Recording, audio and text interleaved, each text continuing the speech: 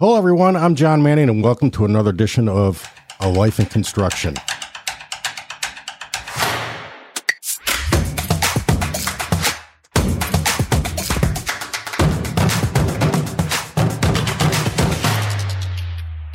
Joining me today is Nick Graziani with Watson Bowman. We are in Indianapolis, Indiana today. Nick, how are you, sir? Doing good, John. Doing good. So, give us a little background on yourself, my friend. Let's see. I've been with Watson Bowman for just over 8 years. I'm the DOT expansion joint guy, and my background before that has been in concrete repair, waterproofing, sealants, all things kind of chemical and protection related for concrete. Good. How many more years you got to go? 3, 4, I think. Oh, come on. I'll be ready to retire. No, I got a while. While. Good for you. So what's your title and position? Regional manager. And what territory do you have? Bridge, tunnel, Midwest. Midwest. How many states is that? Which is 14 states from North Dakota down to Texas and over to Ohio. Traveling man. Yep, a little bit. Right. A little bit. Well, thanks for bringing us to your territory, man. Glad you guys came. Right. So, Nick, we've got our guest here today, Mr. Drew Storey. Drew, you're with Mott MacDonald. That's right. Can you give a little background on yourself? Tell us what you do, what your expertise is. Well, welcome to Indianapolis, I guess. Yeah. Because I can certainly tell you that I'm born and raised here in Indiana. Spent 10 years of my career with Indiana DOT, which is exactly where I got to meet Nick. And now I've been with Mott MacDonald. Well, I've actually been with Mott MacDonald for just over a year. But before that, we were the Kercher Group. So Mott MacDonald came in and acquired our firm. Yeah.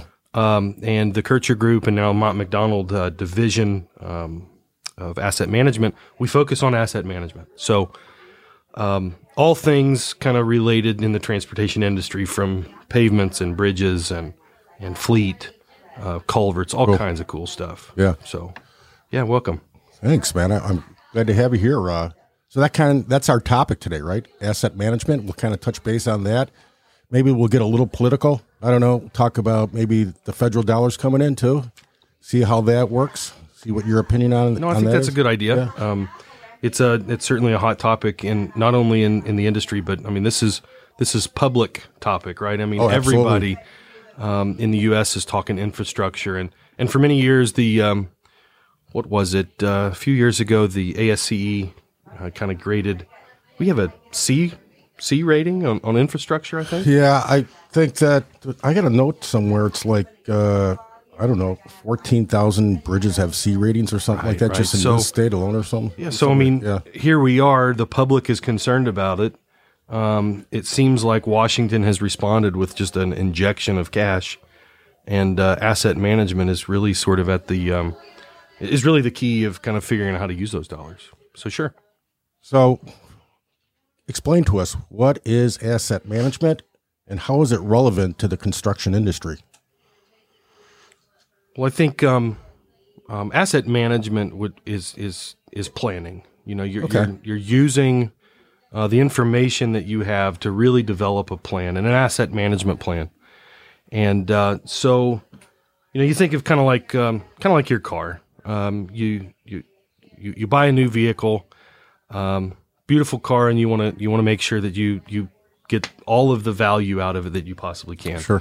As many miles as you can, you know, take it full advantage of all the features and functions that are in that new ride. And so the thing that you do is you go to your user manual and you figure out, okay, I need to replace the oil every, 3,000, 5,000, 6,000 miles. You got to replace the windshield wipers every so often, and go in for service. And so you have an asset management plan for that asset, that single vehicle that you purchased. But let's just imagine you have 500 vehicles. Right. The whole fleet. Yeah. You have to develop a strategy for not just the one individual asset now, but the whole fleet. And you have constraints. A lot of times those constraints are dollars. Sure. I think that's the number one thing that people will go to. Probably. But the other one is time. And every once in a while, there's some political pressure. And some resources, I suppose, right? 100%. Yeah. 100%. So That's what asset management is really kind of developing a plan, a strategy, considering all the constraints that are a part of this, this owner responsibility, dollars and resources and all of those things, and then really trying to lay that plan out so that everybody beyond us can actually manage to the best of their ability to. Is this becoming a bigger trend in the industry? I would say that, it is. So I actually also serve as a city councilman in my city. And oh, cool. How long you been doing that? Long enough that I don't look both ways when I cross the street. Uh-oh. But, Okay. no, I'm in my first term, in my third year. And one of the things that I realized when I started as a city councilman is, asset management is something in a local agency that sort of starts out organically, and then all of a sudden a light bulb goes off and someone's like, oh my gosh, this is a really good idea. We should do this everywhere. Right. Oftentimes it is in fleet. Those are assets, that tend to, you have recurring kind of expense every so often. You have a maintenance strategy. Well, next thing you know, these agencies are kind of scratching their heads saying, maybe I should do this with my bridges and my pavements and my culverts. And so, yes, that trend I think has gained some popularity.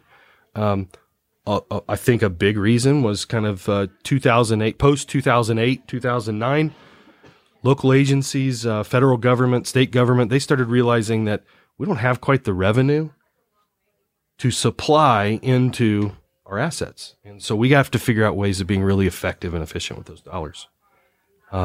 So does that answer your question? Yeah, I think that does. So a lot of the DOTs and the local counties and municipalities, are they turning to the asset management groups as well? Yeah. So a few years ago, the Federal Highway told state DOTs that they were required to submit something called a TAMP, Transportation Asset Management Plan.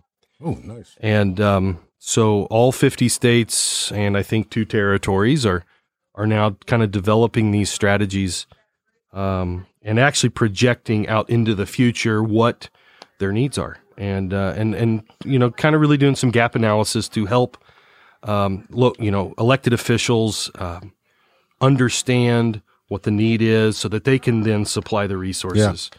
Yeah. So I think the Federal Highway did a really good job at the state DOT level to really set that standard. This is what it's going to be. This is what, Congress wants, so that they can tell a story to Congress when they're asking for something like a $1.2 trillion injection of cash, right? Yeah. And what I think is really interesting about some of the recent legislation is it's literally called the bipartisan infrastructure legislation, right? And that BIL is something that, wow, Washington agreed on. It's going to be Biden's legacy. Yeah, and I think there'll be a lot of people in Congress that hang their hat on, they did their part in kind of reaching across the aisle to make sure that our crumbling infrastructure at least has a little bit more than what it had before. And so, yes, I think that that state DOTs have really sort of kind of catapulted into this kind of this world of not only knowing what they have, but knowing what they need. And I think asset management has really kind of been sort of the key to that success. So I guess if there was a plus and minus to everything, would that be for asset management with, let's say, for example, the DOTs? Pluses would be organization, probably, right? And I think a so. plan. Yeah. So what's really been kind of neat, again, I spent 10 years of my career with Indiana DOT, and I've had the opportunity to kind of watch asset management sort of mature into something that the agency uses to really direct all of their resources. And I'm not just talking about capital investment. I'm talking about the investment that they make into maintenance and preservation and how they staff their employees, right? Who are the experts that we need? And I think that's a real positive. You talk about organization, right? Yeah. We have specialty now in this market, in this industry, that are geniuses, just geniuses. And they're applying some really basic, sustainable solutions. Absolutely. Yeah. Right. Yeah. Yeah. So yeah, forward thinkers, thinking of the future, and like you said, preservation. That's huge nowadays, isn't it? You're seeing a lot of that now with the DOTs and at the federal level, and preservation, right? I mean, that's taking care of what you have, so that it doesn't cost you money in the future. And I think most of us can relate. I give that car example earlier, but maybe a home.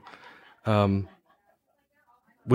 you have a actually, I stayed in a hotel last night. Right. The roof, my room was soaked. They actually had 5-gallon buckets in the room. Really nice hotel, but I don't mind. I could have probably slept on a dirt floor. But the reality is that hotel is not trying to resolve the problem in that room without fixing the roof. So maintaining that roof is a preservation activity for them that keeps the rest of the hotel in good shape. That's a good analogy. So I think, I do that on my home. I know my home, I need to have a roof put on every, 20, 30 years. I'm not going to wait till year 50 when my floors are falling apart because my roof is leaking. I'm going to replace my roof at year 30. And so, that's a preservation activity, not just to keep my roof in good shape, but to keep the rest of the house in good shape. And safe. 100%. Safe. Talking about, I always like to talk about safety and the safety culture of the industry. What's the safety culture like at your organization? Well, it's actually, it's really kind of brilliant, the way they have sort of inserted these safety expectations into the organization. When I first started and in the industry, I kind of, we had these like safety talks, and somebody may get injured, and we would see an email, or the supervisor would walk around and tell you, make sure you wear your hard hat. And we kind of rolled our eyes, and a lot of that stuff just seemed really, really just obvious, just really obvious kind of stuff. In our organization, I love it the way we start every meeting, we start every training session with safety conversations. And I think it's and they're not always the same, right? They're all absolutely everything's not. Always different. something different.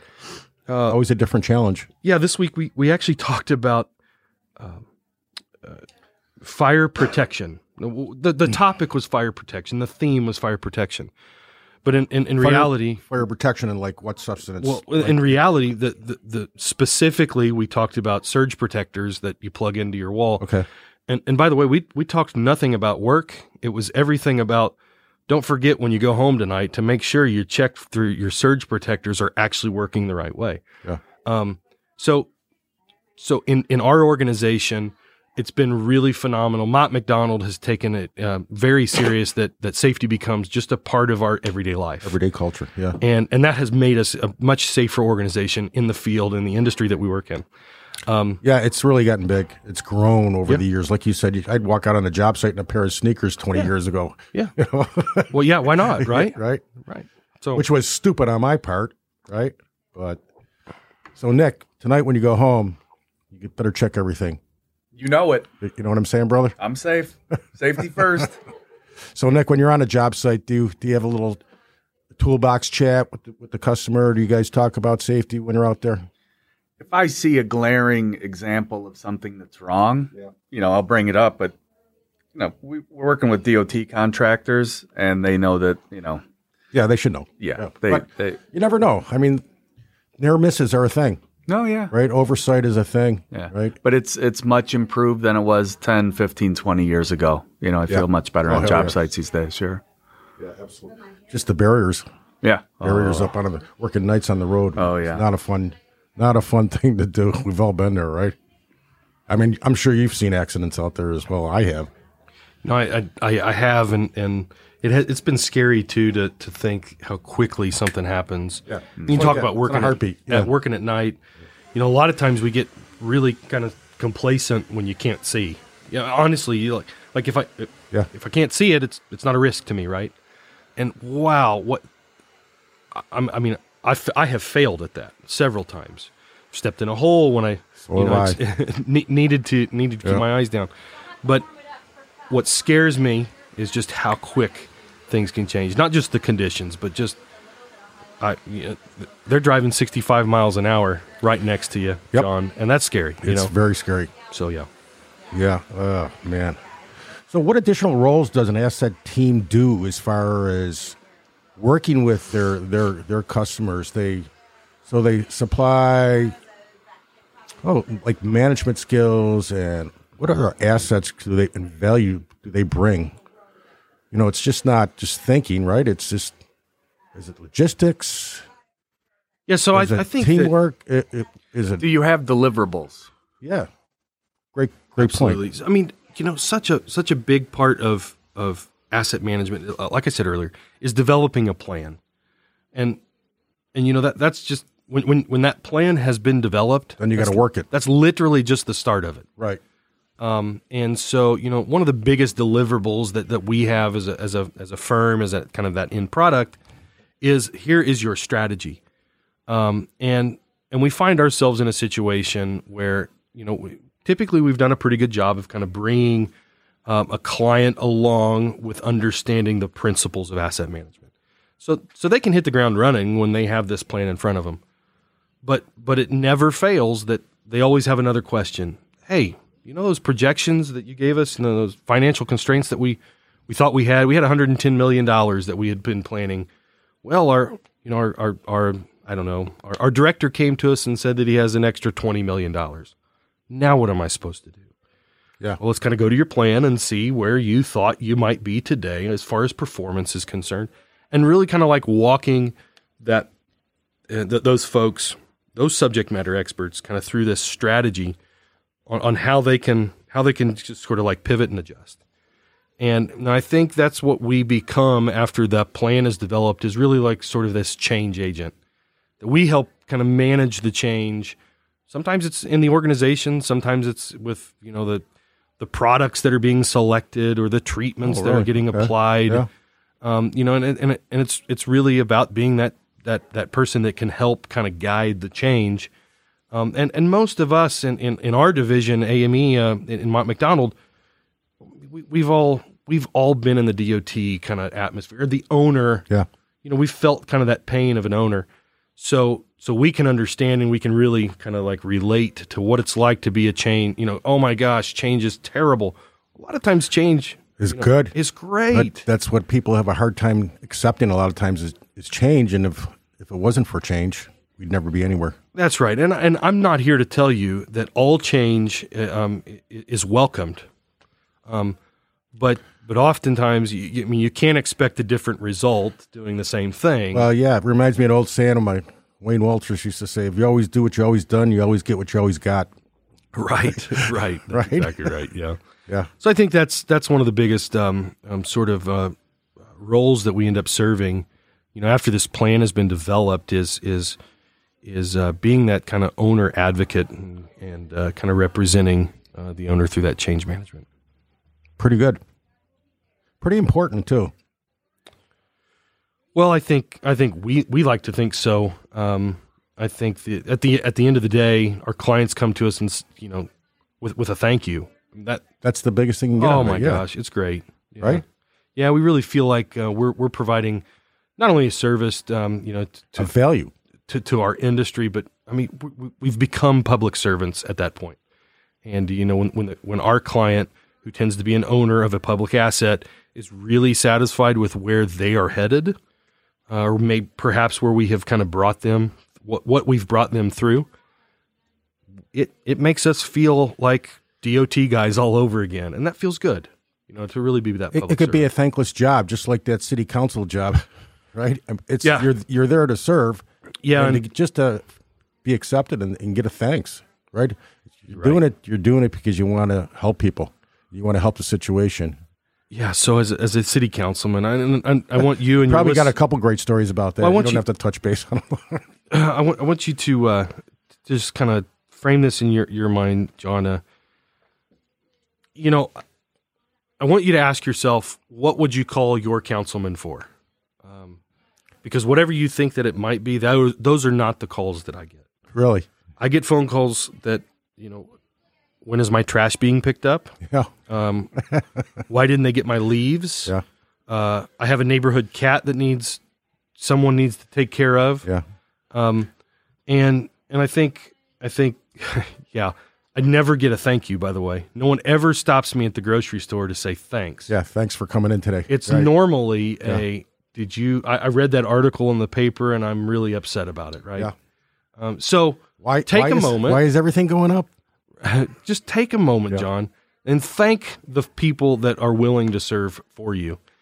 Thank your councilman, thank your mayor, thank your county, I don't know, whatever they are, right? Any of those public servants in general. Absolutely.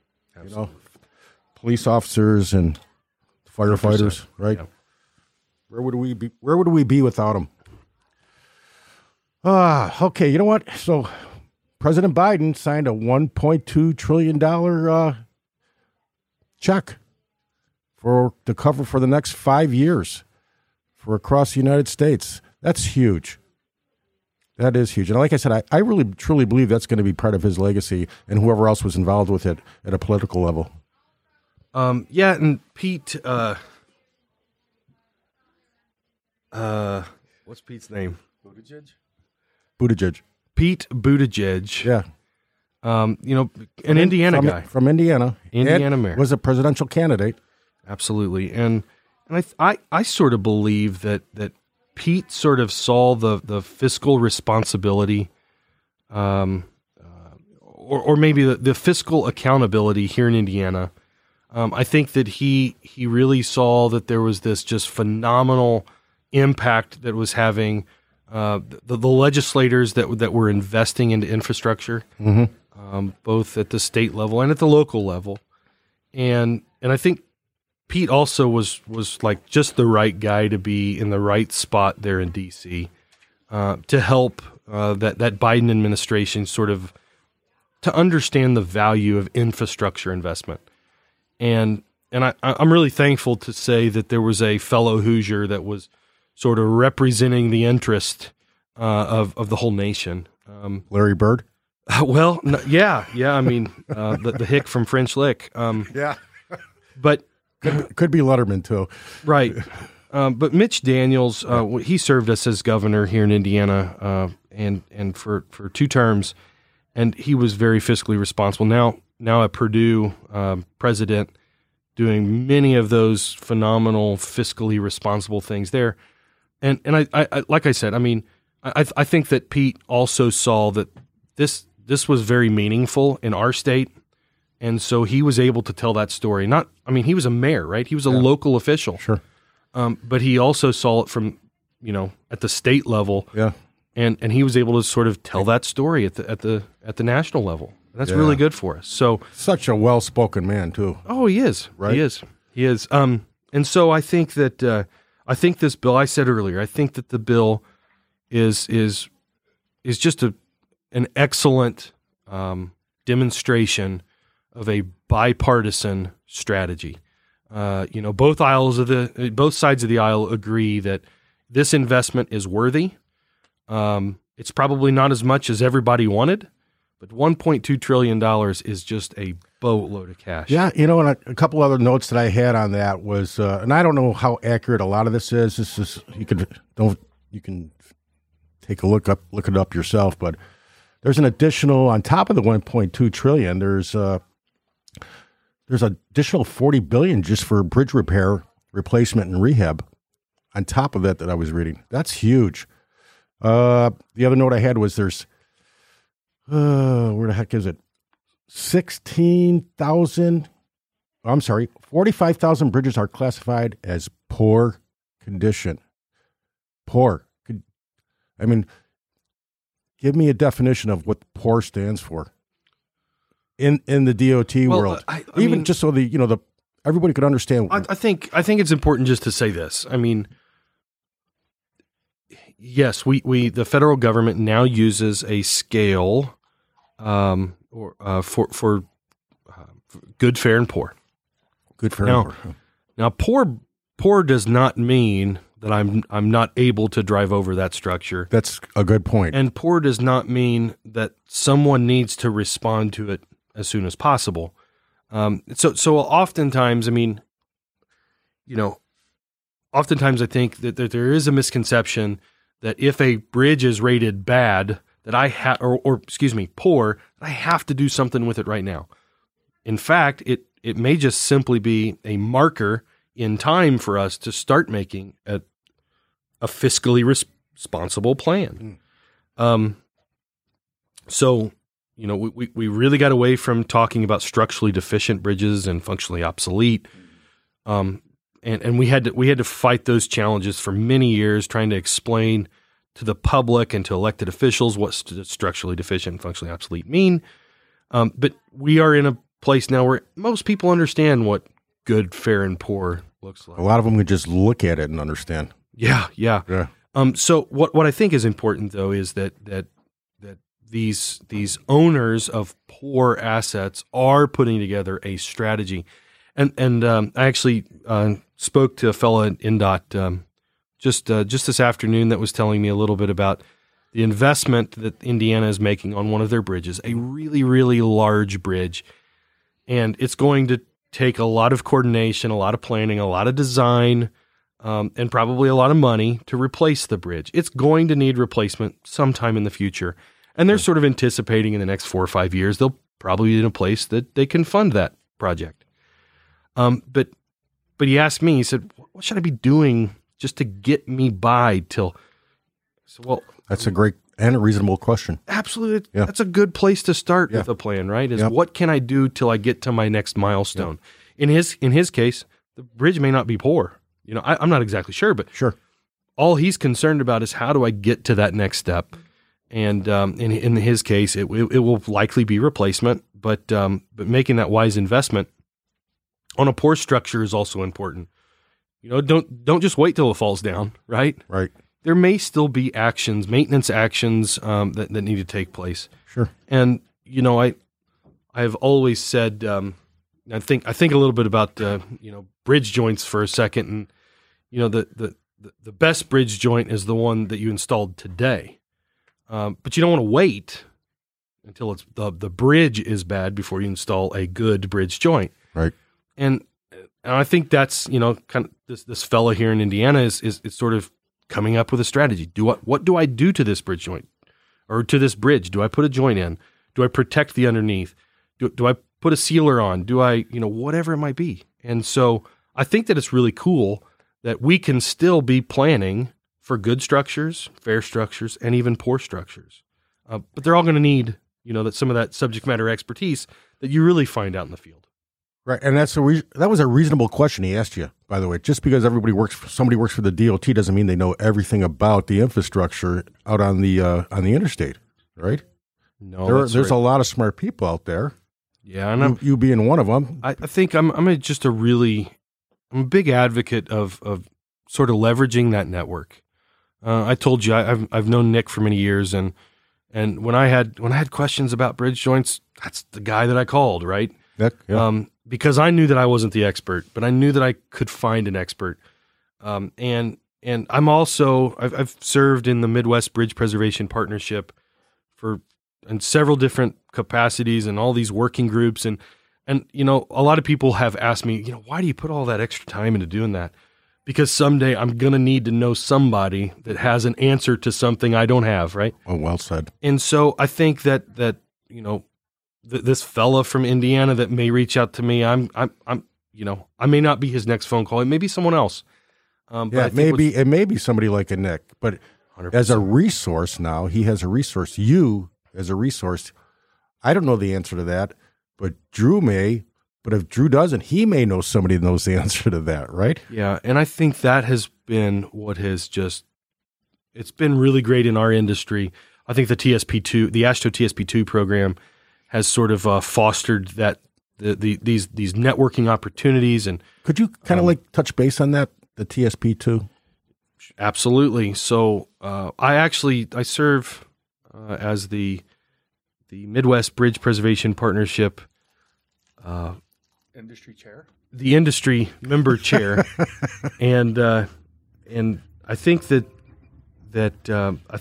is a really great opportunity to to stay connected. But here's the thing. Okay. AASHTO has invested a lot of time and resources. What is AASHTO? A lot of people don't know what the Sure. AASHTO is the acronyms, American right? Association of State Highway Transportation Officials.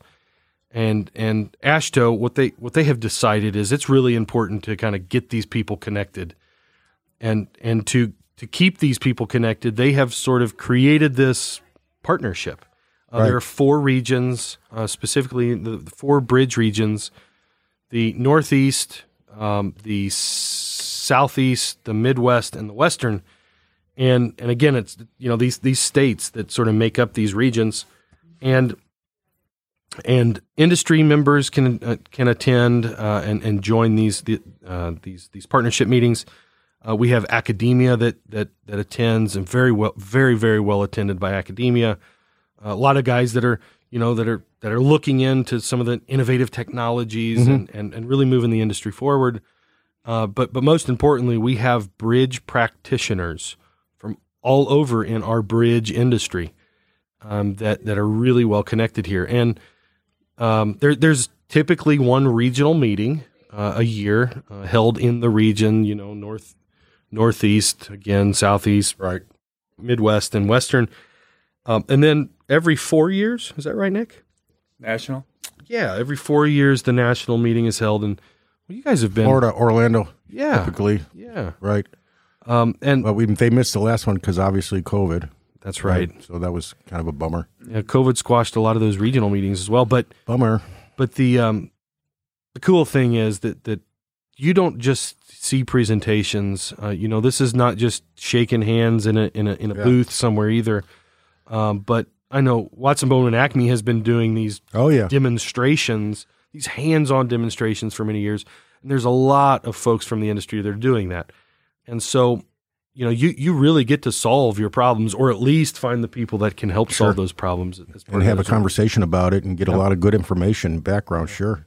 I know we're heavily involved in a lot of that with a lot of our staff at Watson Bowman, which is a great thing, great committee to be on. Yeah. And thanks for that. That's great, man. That's pretty awesome. Mm-hmm. So I was looking at a couple other stats that were interesting. This funding, right? This is the largest funding for like the bridge market and the road market and the highway market since the Eisenhower interstate system was developed since the 50s. I found that fascinating. The DOTs have got to be loving all this revenue that's going to be coming out. There's $110 billion that are going to go to roads, the infrastructure, and bridges, and a lot of it's going to go to internet, electrical vehicles, and electrical places to charge your vehicle on the interstate system. What was the other big one? Trains, rapid transit systems, those type of systems. A lot of funding is going to be going into that. That's going to be a lot of jobs. That's a lot of dough. A lot of dough going into the industry. Well, I think you're right, and I think what's been really neat seeing this bill come out is what you just described. This. How does a DOT react to this? They got to be like, "Oh yes, thank you, finally!" Right? We've got some funding we can. I mean, even from an asset management standpoint, right? I don't know that anybody's. Let's face it. The DOTs do realize that it's a really good thing to have the additional support, the federal support, these dollars. That's a really good thing. And I think that they're aware of that. But they also understand that there is a challenge to finding the right projects and being able to deliver those projects in a timely manner, right? And so there's a bit of a balancing act that you don't just flood the market with projects that will then inflate the cost of materials and labor. And so I think what's cool is I believe that the DOT world is absolutely prepared and ready for this type of challenge. And for a number of reasons, I can't help but to say that asset management has been a big part of allowing them to be prepared and understanding what financial impact operational impact that financial sort of investment will have. Yeah. So, and it's not only to the DOTs, but to to the unions across the nation and all the industry for the union workers, right? The iron workers, right? All those guys. This is great for everybody. It's a win-win. And it is. Everybody's happy about it. I've heard nothing but good things about it, right? Yeah. Absolutely. All right. This has been an interesting topic today. Nick, is there anything else you'd like to add, my friend? We're here on location from Crossroads Highway Products and Mooresville Welding. We were here doing a road show, which is why we're all in town. And had a nice turnout from INDOT, some local contractors, and just, again, wanted to thank them for hosting. It was a really nice job. Had a good turnout, had some food trucks here. We had some. It was a good time. Yeah. Right? Had some giveaways, had some swag. Yeah. Yep, everybody left with something. It's always fun. It's always a good time, especially to work with contractors, do some training, get involved, build the relationships, get educated, right? Yep. Good stuff. That's why we're here. Okay. Well, we're going to bring this to a close. Drew, I really want to thank you for sitting in today with your unique insight in the industry and your wisdom. And thank you for being in office, my friend. You bet. Nobody said thank you to you lately? Let me say thank you. Yeah, thank you. Thank you. And I'm happy to serve as well. And I really appreciate you having me on your podcast. And I really look forward to, to following up. If you have any questions, please reach out to me. Nick, you can certainly keep reaching out to me as much as you'd like. But John, feel free. Just give me a shout. Absolutely. And I will. I look forward to that. All right. I want to thank all our listeners, of course, as well, to another Watson Bowman podcast. I'm John Manning, your host. Work safe and stay safe, my friends.